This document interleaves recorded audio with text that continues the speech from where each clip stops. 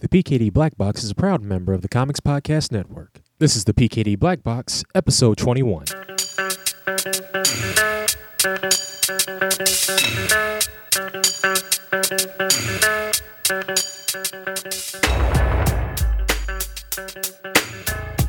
This week's episode is brought to you by Mercury and the Murd, Volume 1, Collateral Damages. Collecting the first 6 issues of the small press internet comic sensation, this book is the perfect jump-on for all readers who must know how Mercury and the Murd became to be the best buddy cop comedy team since Starsky and Hutch. Read their adventures as they battle crime throughout the seedy streets of Dayton, Ohio, while taking on ninjas, apes, cosplay patrons, evil business tycoons, and so much more. 136 pages of black and white excitement for $9.09, available at heroescorner.com and dcbservice.com. Welcome back to the PKD Black Box. I'm your host, Shawn Pryor, aka Stan Leroy. This week's episode, Donny Salvo returns to the PKD Black Box as we attempt to discuss some comics that we've been reading, only to fall short on that attempt as we wax nostalgic instead. But trust me, you'll have a good time, plenty of laughs in this episode, so I really hope you dig it. But before we do that, I have a couple of things that I want to talk to you about. And remember, PKD Media's Mercury and the Murd Volume 1 Collateral Damages is on sale right now at dcbservice.com and heroescorner.com. You can go to pkdmedia.com for more details on that, or you can go to dcbservice.com or heroescorner.com and check it out. 136 pages of buddy cop action for only $9. I came here tonight to play chess. Nobody ever mentioned anything about a sword fight. Now, that music that you just heard a moment ago kind of sounded like some Wu-Tang, didn't it? Well, it is Wu-Tang and it isn't Wu-Tang. Let me explain. The music comes from the album Enter the 37th Chamber by El Michel's Affair. El Michel's Affair is actually a band that's composed of Leon Michaels and a bunch of other talented people. And what this album does is it provides instrumental versions of some of, possibly your favorite Wu-Tang Clan or Wu-Tang Clan solo songs. They do their instrumental interpretations of Mystery of Chess Boxing, Can It All Be So Simple, Cream, Ghostface Killer's Cherchez La Ghost. Let's see here. Also, Bring the Ruckus, Protect Your Neck, Raekwon's Incarcerated Scarfaces, ODB's Shimmy Shimmy Ya, and so forth and so forth. 15 tracks in all. This is a fantastic album. I got to give props to Jim Miller, a.k.a. Big Jim, for getting me hooked onto this album. It's just fantastic. You can peep it on iTunes if you want to listen to some samples. Listening to this album is like listening to, or just let me change that. Imagine if you were sitting in a movie theater in the 70s and it was just nothing but a kung fu marathon. That is what this album is. The music is great. Listening to, Cream or Incarcerated Scarfaces or especially Duel of the Iron Mike, it takes me back. I mean, it's not just Wu-Tang. These are the songs that help make Wu-Tang what they are, but where those songs actually came from, where the music actually came from, is also important too. So you really need to hear these ensembles and hear the horns and just hear the beats. It is just instrumental precision at its finest. As a matter of fact, it says here on the iTunes review that the group, El Michel's Affair, the group's talent and their affection for the forbidding soul loops of Wu-Tang producer The RZA won them a spot supporting the Wu-Tang Clan on their 2007 American tour. Enter the 37th Chamber is something of a document of the group's collaboration with the Clan. Though no Clan members are featured, El Michel's Affair's instrumental renditions of classic Wu material like Cream, Raekwon's Glaciers of Ice, and ODB's Shimmy Shimmy Ya combine the powerful horn charts of large-scale funk ensembles. Trust me when I say that this is a fantastic, fantastic album to listen to. I can't recommend it high enough. 15 tracks for $9.99. So if you like Wu-Tang Clan, and if you really like instrumentals, you really need to take a listen to this and buy this, because trust me, it's worth it.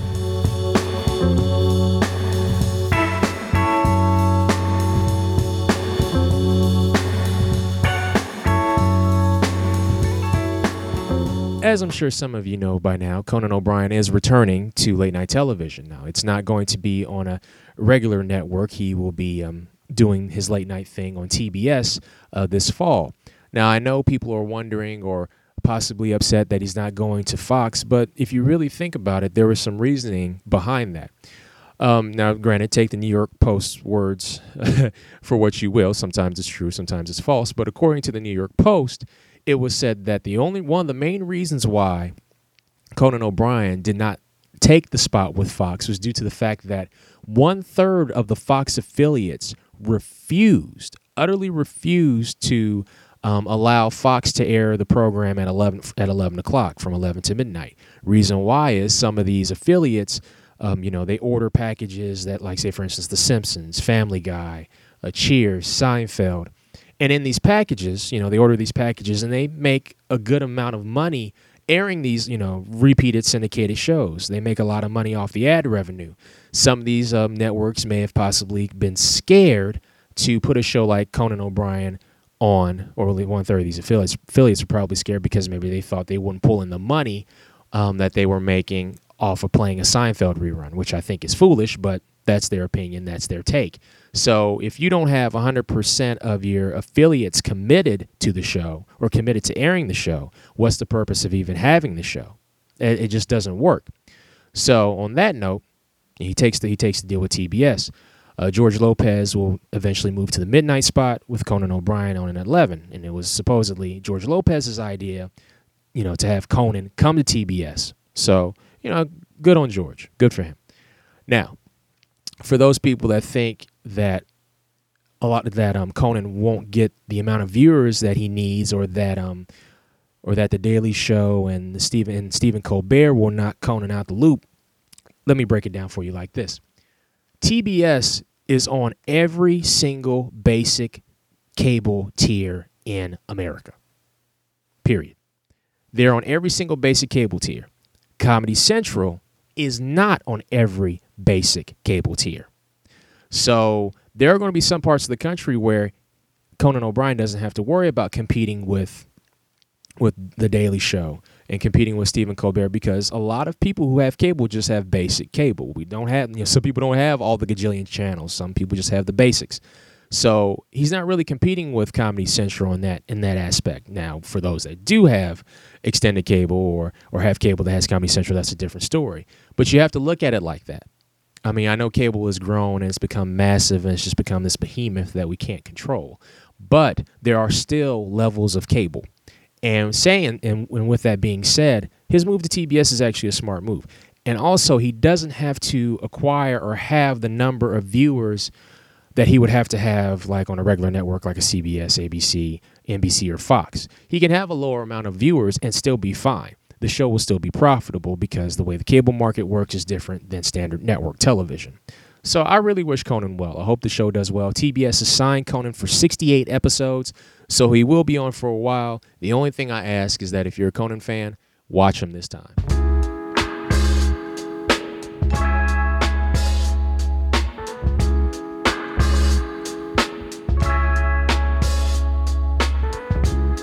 The last thing that I want to talk to you about before we get to the meat of today's show is a webcomic called Titulo by Cameron Stewart. It's you can find it at www.sintitulocomic.com, and that's Titulo spelled Sintitulo. This is a fantastic webcomic. I started reading it actually a few days ago at work during my lunch break, and I just kept reading, and before I knew it, I was like a half hour in and just like really entranced by it. I actually didn't get any work done. But in all seriousness, what the webcomic is about, it's about a gentleman named Mr. McKay, a guy probably in his 20s, has a run-of-the-mill job, has relationship issues and whatnot, and his grandfather has been dead for a month, and he had no idea that his grandfather had passed, so he goes to the retirement home to collect the grandfather's belongings, and once he does that, his world is opened up to mystery, science fiction, all types of strange things. A mysterious woman wearing dark sunglasses. Words cannot explain this webcomic enough.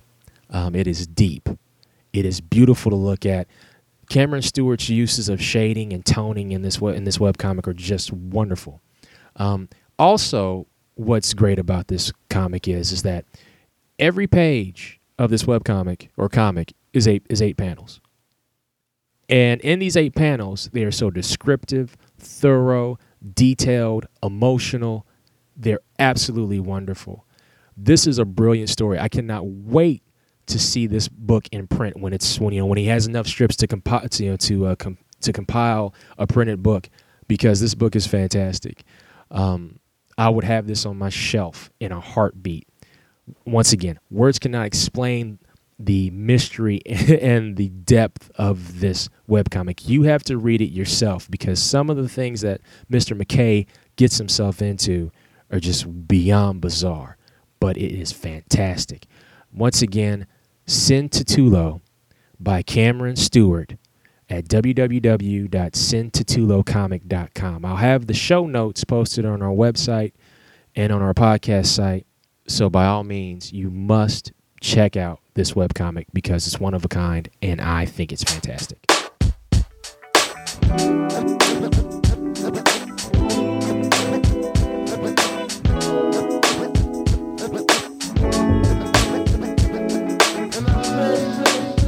I have books, man, I don't even remember. And I'm sitting there like, this was an actual comic book company? I have Doorman #1. Doorman? That's right. Look it up. What in the world is Doorman? Look it up. All right, I'm pulling up Go ahead. Book DB right now. That's right. Don't do what was it? Great Lake Avengers Doorman. No. Okay.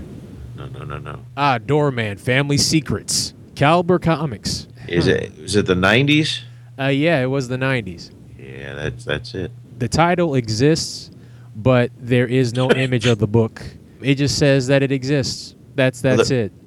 I think the cover was just black. It says no covers can be found. I know my book has a cover. Oh, I know, but nobody's taking the time. Nobody's taking the time to scan their copy of Doorman That's to put on Comic Book DB. You know that's because there was 2 copies that were sold, one to me and one to Vince B from 11 O'Clock Comics. That's probably about it. Wow, Caliber. That's a label I haven't heard in a long time. Yeah. See, stuff like that, man. Kamiko Comics. Ooh, Kamiko?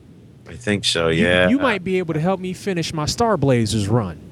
I don't know. Maybe. I mean, I got to go through it, dude. I mean, you saw the pictures. Oh, no, I saw the pictures. I thought you had like a shop upstairs that you wasn't telling nobody about. There were so many boxes up there.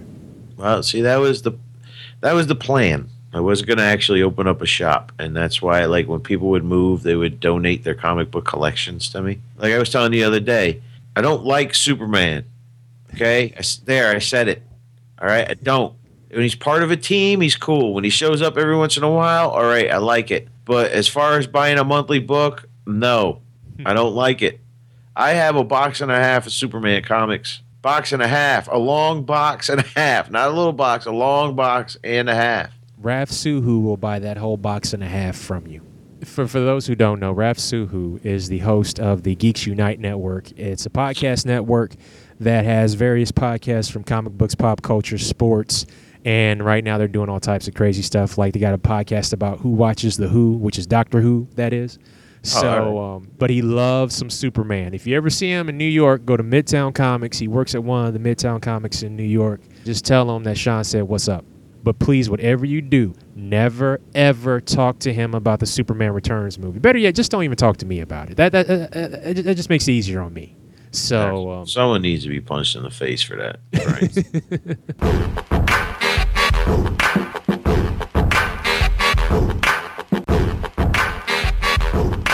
I have a theory, and I've been wanting to talk to you about this for a while.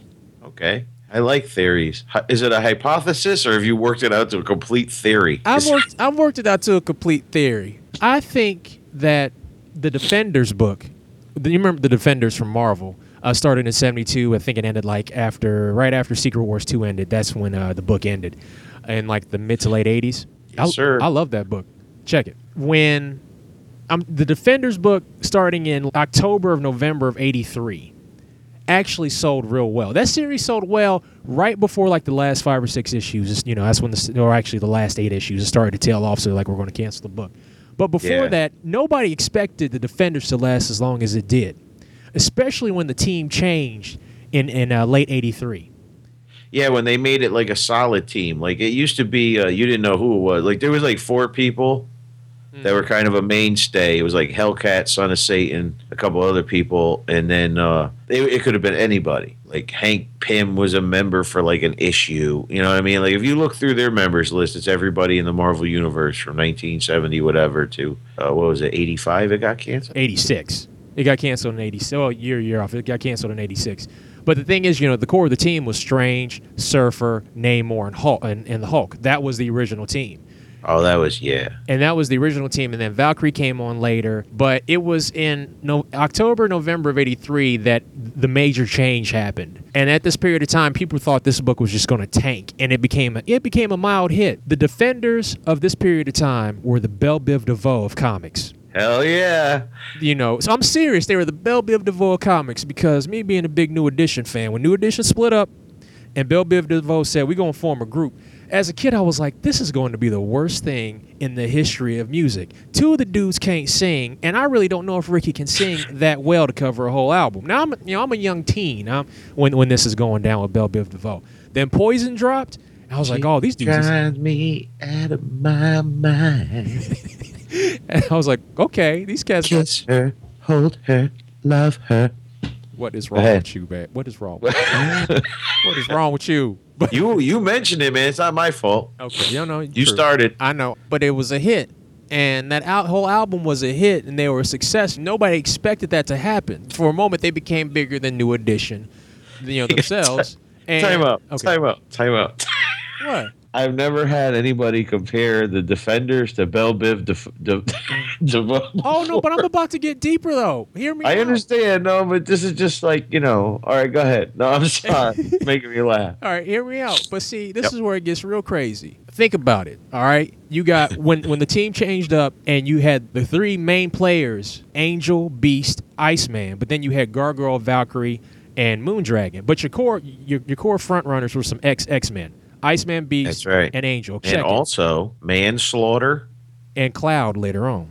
Cloud, right. Yes. Yeah. Oh, no, trust me. I know my Defenders. Please believe. But see, this is the key, though. Iceman and Mike Bivens are one and the same. Iceman is cool. Mike Bivens is cool. Okay?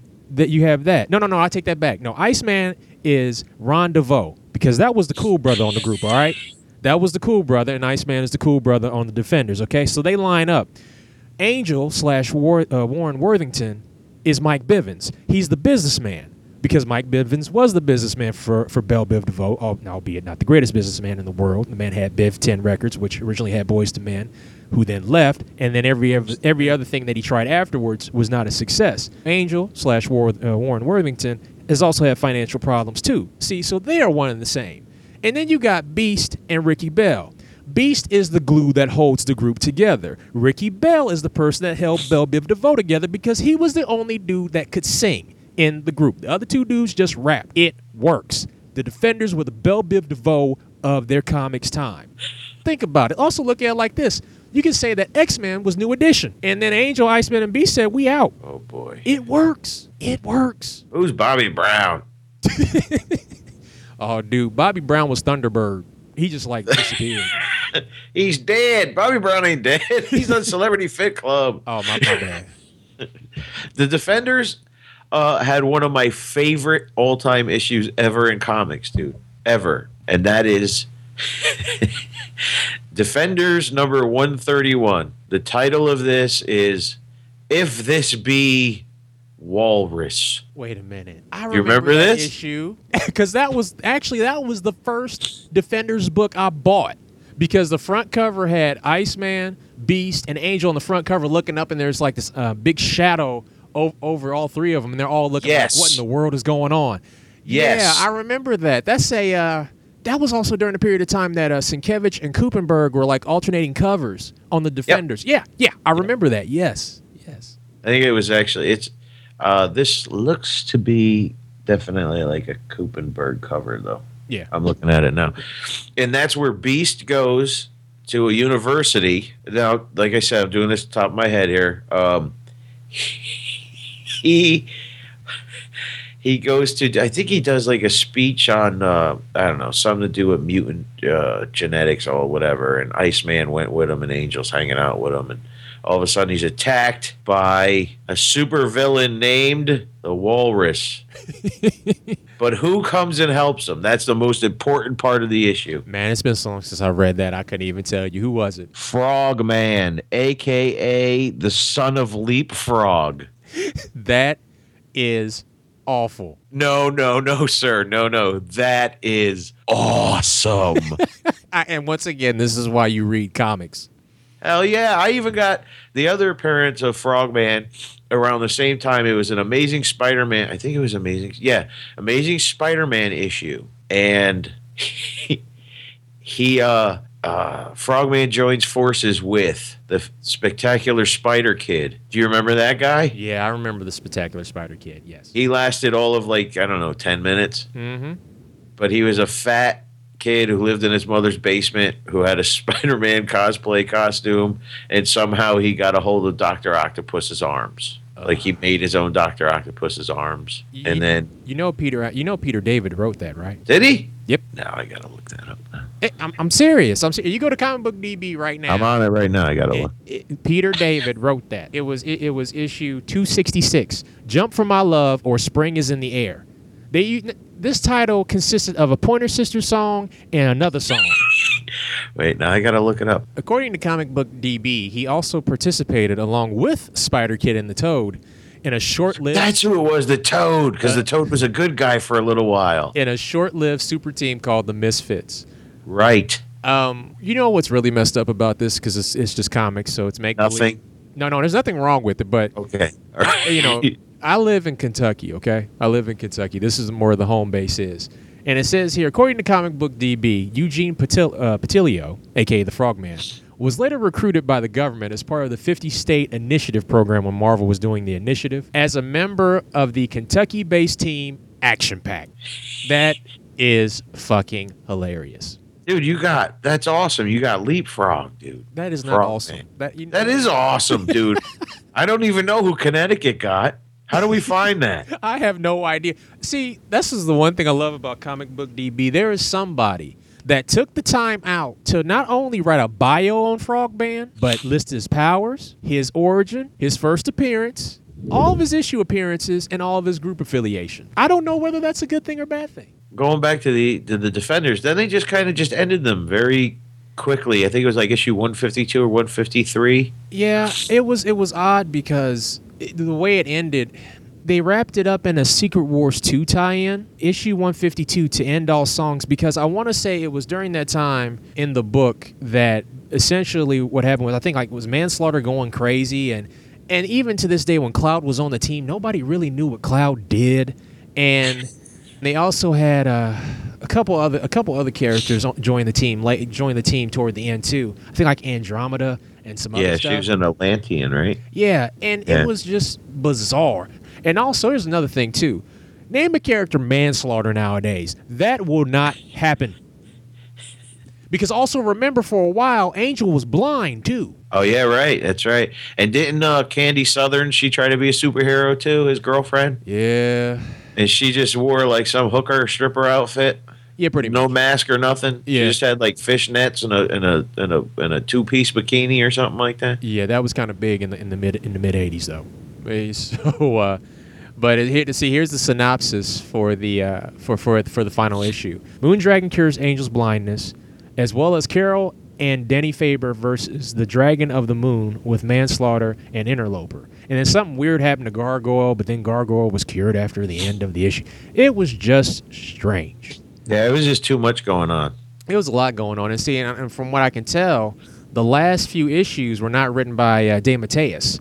The last few issues was written by a gentleman by the name of Peter B. Gillis. Now, it had an assortment of pencilers. You had Luke McDonald, Don Perlin. Actually, Gillis wrote this book. Wow, he wrote it for a long time. The issue before that was called Second Degree Manslaughter.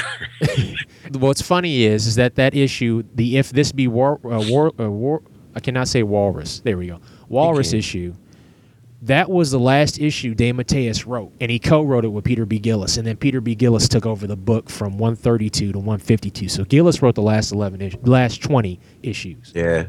Well, may I just say that If This Be Walrus happened to be one of the best comic book stories ever written. And if it wasn't for the fact that the Defenders were the Belle Biv DeVoe of comics, experimenting and trying different things and mixing it up a bit, you would have never got that.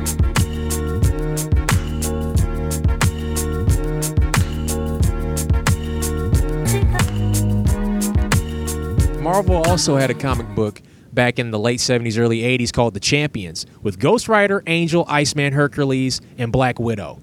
And that book, I think, only lasted like 12 issues. 17. So 17? Okay. There was no way. You look at that team like, oh, this is kind of cool. This should be a really nice book.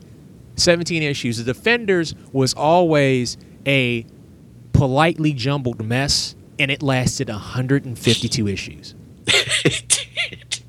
Not including annuals. Right. Now, if that was today, oh, yeah. See, because people forget about the annuals because nowadays the big two only put out annuals when they either when they want to, or if it's some type of additional crossover deal. But there's no way a book like The Defenders would even exist right now. I don't know. Did they ever trade The Champions? Yes, they did. They released it in trade format a couple years ago, 2 volumes. Yes. That's good stuff right there. Since we're talking hot mess Defenders, we got to talk about the Secret Defenders. Oh, no, we don't. No, we don't. Yes, we do. Oh, yes, we do. Oh, yes, we do. That book was horrible. I am 50 cents, man. They're all in mint condition. They even come with a free bag and board. No, but see, here's the problem with the Secret Defenders. The premise was cool. The execution was just flat out horrible. Nope. Listen to this team. You can't go wrong here. Okay. Ready? Ready. Arcane, which is Julia Carpenter, which was Spider-Woman 2. Mm-hmm. All right. Right. Luke Cage, Captain America, Steve Rogers, Darkhawk, Deathlock, Dr. Druid, Doctor Strange, Dreadlocks, hello 1990s, Nomad, Shadow Woman, Sleepwalker, and Wolverine. This started the era where Wolverine had to be in everything. The thing about Secret Defenders, the way it was supposed to work, though, was that every issue was supposed to be a different secret team. Yeah, but it didn't work that way. No, it didn't. I remember I bought an issue. I found an issue in a quarter bin. It was issue 17. It's called On Borrowed Time. It had Druid, Doctor Strange, Luke Cage, Deadpool, and Shadow Woman. And I think a character called Cadaver. This was the most... Awesome. No. No. It was not awesome. Deadpool isn't written like Deadpool. So that kind, because I'm used to reading the Deadpool that's out. Gail Simone got a hold of the character and really helped forge that character's personality. That was the Deadpool I wanted to read, and I didn't really get that. Oh, like the Agent X stuff? Yeah, kind of like that. But it was such a bad issue, and the art was not very good at all. And I was like, wow, I'm glad I did not invest in this comic. We need to stop depressing the listeners. Yeah, let's get upbeat again. Now, there was something you wanted to talk about on this episode, though. Yes, well, there's one thing that I have to say. Okay. I went on iTunes today. There's no Big Daddy Kane catalog on iTunes, man.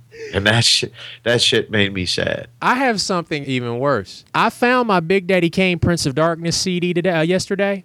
You had it on CD? See, you had money back then. I had it on tape. No, I found it at Half Price Books in 2007 for $3. Oh, no, you didn't. Yes, I did. But guess what? I tried to pull the CD out yesterday, and it cracked in half. I'm hurt. You're hurt. I was like, he's gonna make me a copy. Yeah, I was gonna make you a copy. I was going. It was this whole episode was gonna have nothing but Big Daddy Kane music all in it from the Prince of Darkness album. But now I have no CD. iTunes doesn't have any Big Daddy Kane stuff because it's all out of print. You could buy Posse. I don't want the Posse on iTunes. No, not the soundtrack. The movie. Oh.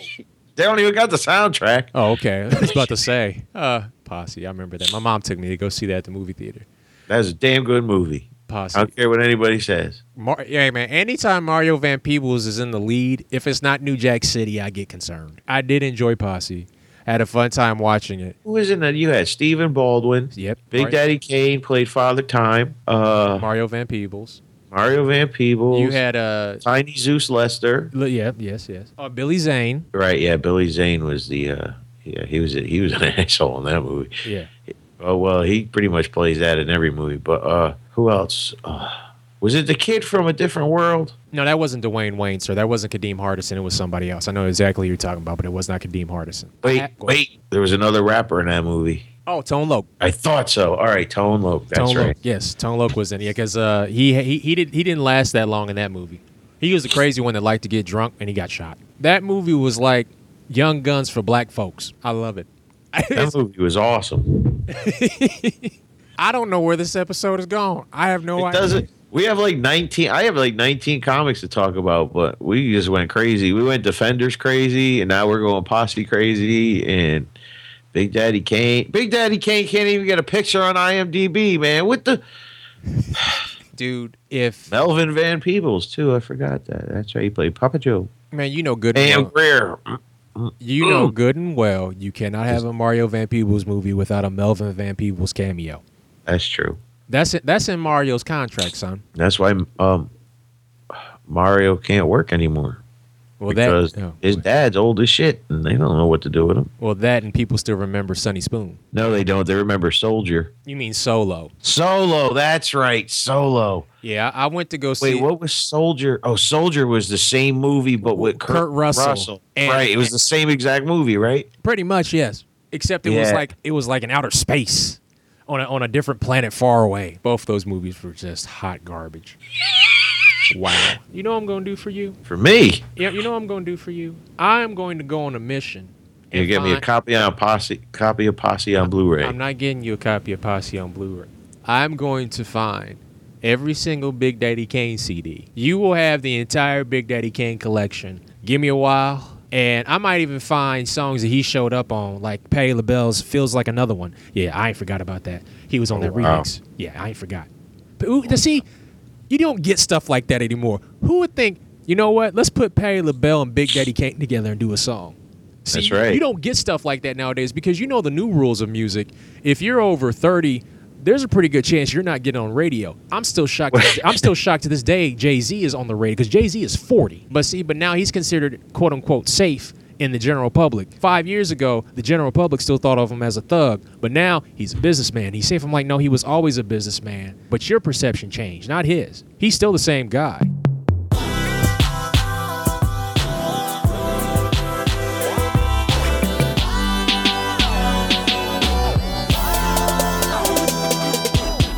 All the books I'm talking about tonight is DC. So Batgirl #7, written by Brian Q. Miller and pencils by Lee Garbett. I have to say, out of all the Bat books that came out, I really thought this was going to be the one I'd drop. This is good stuff right here, man. A lot of my friends that read Batgirl have been complaining about the book because they don't like the character that's playing Batgirl. Well, I mean, it's 7 issues. We could say it. It's the only logical choice. If Cassie Kane wasn't going to do it anymore, it's the only logical choice, and it's Stephanie Brown, the wasn't her name Spoiler? Yeah, the Spoiler, right? But the thing of it is she's working with Barbara Gordon, which it's kind of like, I think as the story goes on, people are really going to appreciate this book. Like I said, man, I thought it was going to be the one I was going to drop, and I'm not. How are the sequentials? Nice. This dude could draw. I mean, like this issue here has guest starring Batman and Robin, Damian. He draws him like a 10-year-old boy. He looks just like my nephew, little ass body, big ass head. So, people complain about that, but I'm like, dude, if you sat next to a 10-year-old, they got a big ass heads. It's not their fault. They didn't grow up in it. Mm-mm-mm.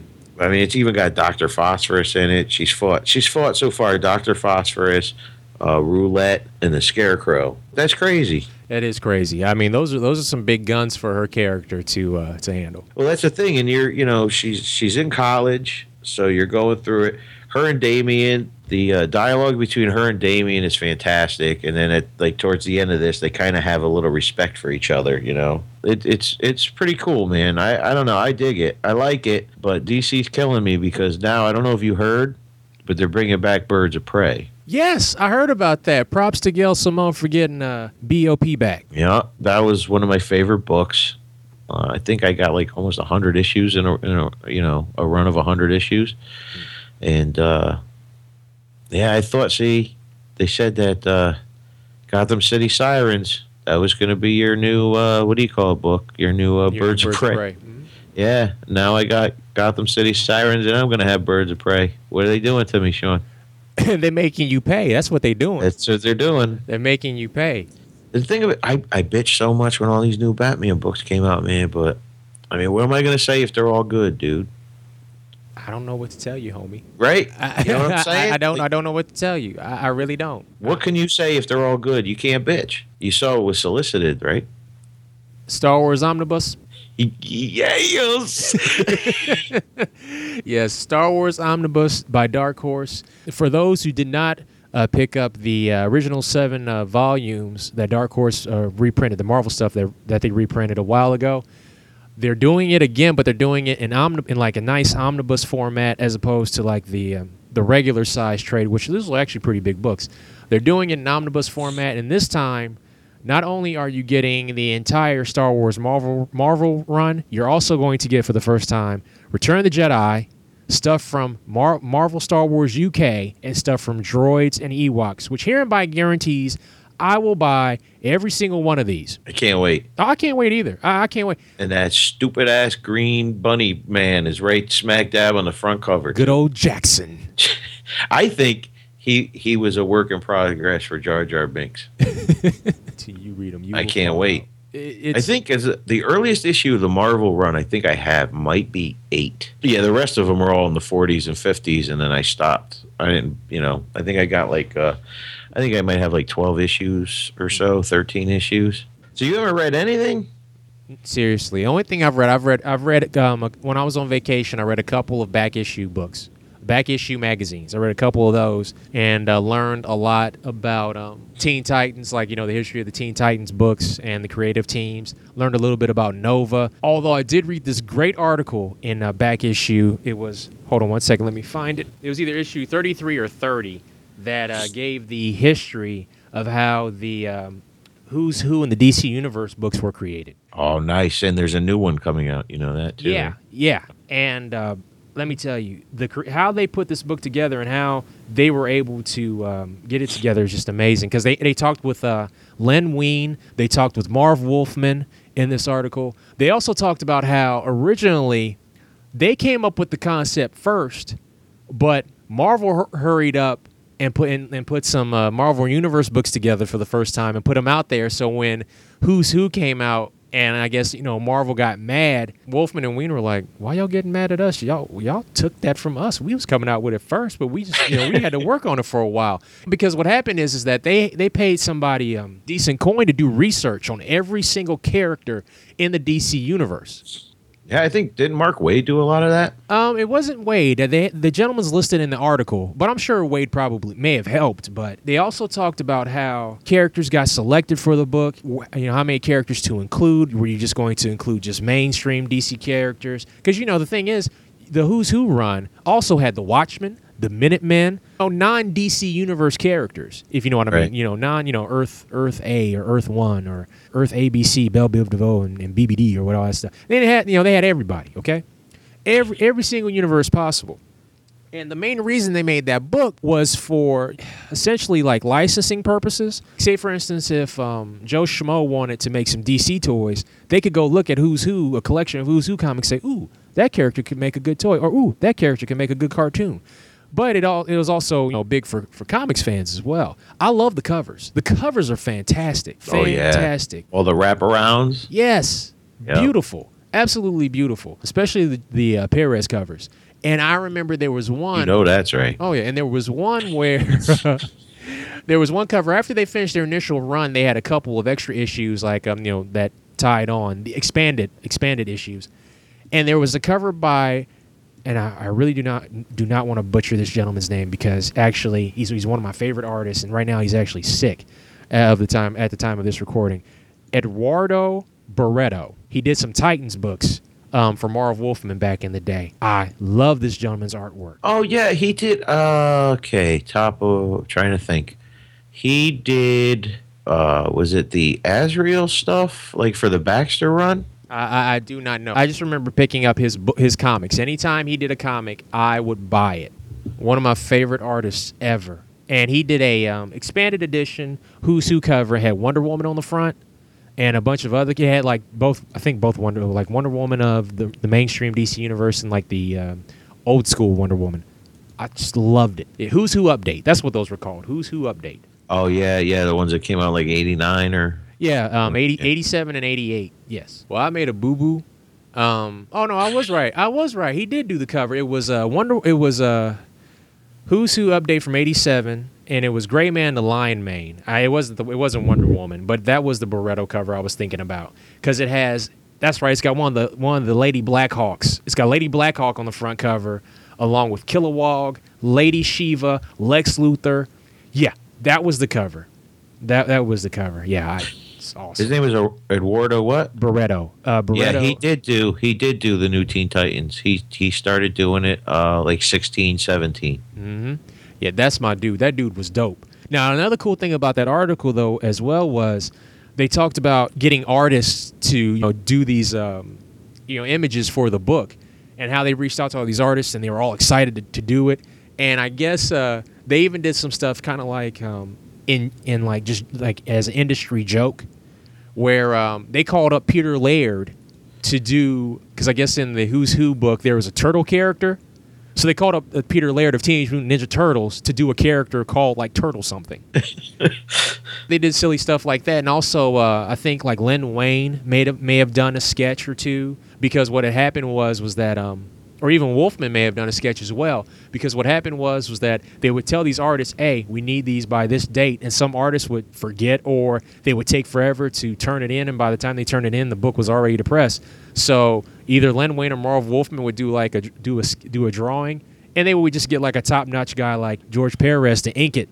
So now you got Perez making your stuff look 100 times better than it was when you first put it on paper. So it's pretty cool. That is awesome. And I want you to know, Eduardo also did one issue of one of our favorite series, All-Star Squadron. He did number 66, The Origin of Tarantula. He drew it with Alan Kupberg, and he also inked it with Tony DeZunga.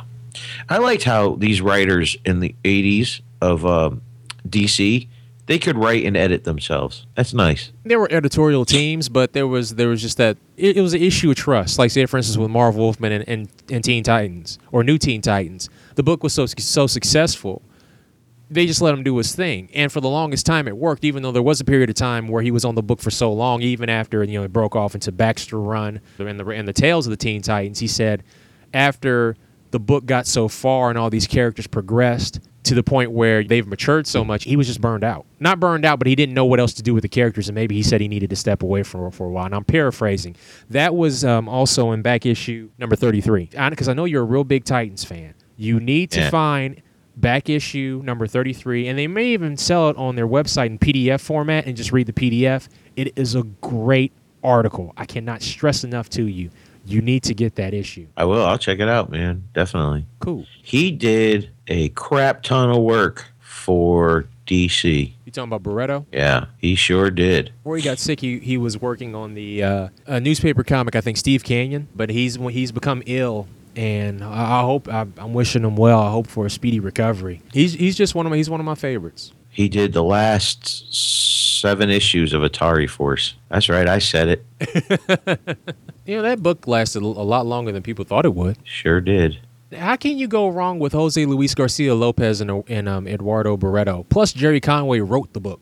That's right. I was just going to say that. Don't forget about Conway. You can't go wrong with that. Dude, I want to get a whole run, because I think there was a miniseries first. I mean, just a front cover of Atari Force #1, dude, was awesome. Yeah, I haven't read it since childhood, so I don't know how it would sit with me today. But once again, something like that nowadays, it wouldn't make it past 3 issues. Oh yeah. I mean, if it was part of the big 2, depending on the other on the other labels, like whether it be Boom or Dynamite, they probably just work it as like a series of 4-issue limited series. Right. Probably be smart on there. Oh yeah. Yeah, that's well, they didn't really cancel series as quick as, a lot of them went to at least, like even we were talking earlier about the Champions. That didn't sell for shit. And that thing even went to 17 issues, and they fought everybody. That team fought everybody from Olympian gods to Sentinels. And what was the Russian super team in Marvel Universe from the 70s? Had Crimson Dynamo, Kremlin, Titanium Man, Dark Star. They weren't like, not the Soviet Supreme. Soviet Super Soldiers, maybe? Yeah, Soviet. I think it's the Soviet Super Soldiers. Yes, yes. They made an appearance. They fought them for a few issues, and then Dark Star actually joined the group. She defected. Awesome. Oh, and they fought the Griffin. That was one of my favorite Marvel villains. Remember when they brought the Griffin back in West Coast Avengers? Yes, I do. And you know who penciled that issue and that cover? It was Al Milgrom. Yep, there you go. If it was 1980s and it was Marvel, 9 out of 10 times you just have to say Al Milgrom. Yep. Yeah. And I gotta say, that's one thing I liked about Bendis is like the whole new Avengers thing. Like the Hood, his whole gang there, man. It was all these real shitty villains from the 70s. Like and you're being a comic fan from back then. You're like, no way. Say whatever you want about Bendis. I know I have. He does love what he's doing. Yeah, yes, he does. And it shows. I also remember. I'm sorry, I don't mean to cut you off, but I also remember. Not only did you get the Return of the Griffin from that West Coast Avengers run with Al Milgrom, but he also brought in villains like Master Pandemonium. Yep. Wasn't Master Pandemonium like a villain from the Shogun Warriors book? I don't even know. I think he I was. couldn't even tell you. I really think he was. I'm serious. I'm still on Comic Book DB. I'll look him up. Okay. One of my favorite bad guys, though, from the 80s was the one that John Byrne made in Alpha Flight, The Master. Oh, yeah, he had that cool helmet. That cool helmet mask thingy, yes. And then, what was it, Busiek who brought him back in the Avengers, and he helped save the Earth when Kang's forces tried to take over the Earth? Kang destroyed the Earth. Didn't Kane have a big ship that looked like a sword, and they called it Damocles? Yes. Dude, that just came out on Trader hardcover. Awesome Avengers story, man. I mean, they just pulled characters out of their ass for that story, dude. It was awesome. They even brought what was it? Oh, from Excalibur. Remember Micro Max or Max Micro or whatever? Yeah, I think so. Yeah, he even fought in that book. And his first appearance, West Coast Avengers, 1985, number 4. Oh, who, Master Pandemonium? Yeah. Okay. All right, good. I thought he was a Shogun Warriors villain. All right, and Al Milgrom probably did that Shogun Warriors issue and just shadowed Herb Trimpe. So, dude, Al was everywhere back then. You could not escape Al. No, dude. Like I said before on a previous episode, I respect his work ethic. I do. Nothing. I have nothing bad about the guy. He just wasn't for me. He was not for me. But dude, there's a period of time he was in everything, and I remember as a kid buying those books because I loved the story so much. I wanted to see what was going to happen. It's just like, well, if I got to sit through this arc, screw it. I guarantee you it was just shitty because he was doing everything. Yeah, I know. I know. It's like, hey, we didn't like this cover so-and-so did. This is about to go to press in 15 minutes. Can you give me a cover? All right, boss. Or better yet, this dude just left this book and he took a job with DC. Can you finish up this book? Sure, boss. I'm like, say no, please. One time. Hell no. He was all about that money. See, man, I'm gonna get some hate from people one day. Somebody's gonna come up to me at a con and be like, "Why are you talking bad about Al Milgrom?" Al Milgram's gonna come up to you at a con, and I'm telling him it's all love. He's gonna ninja kick you in the face, and then he's gonna hand me a Secret Wars 2 omnibus. Oh. I'd rather take the kick to the face. I forgot who it was on the forum when we talked about that the last time, Secret Wars 2. And I said you should have been more disappointed in the story than the art. I can't remember who it was, but someone liked it. Oh, no. And he goes, I guess I'm the only one. I said, no, I think Jim Shooter liked it. No. See, once again, in concept, it seemed like a real good idea in concept. And I did like the fact that, the Beyonder just came to Earth and said, you know what?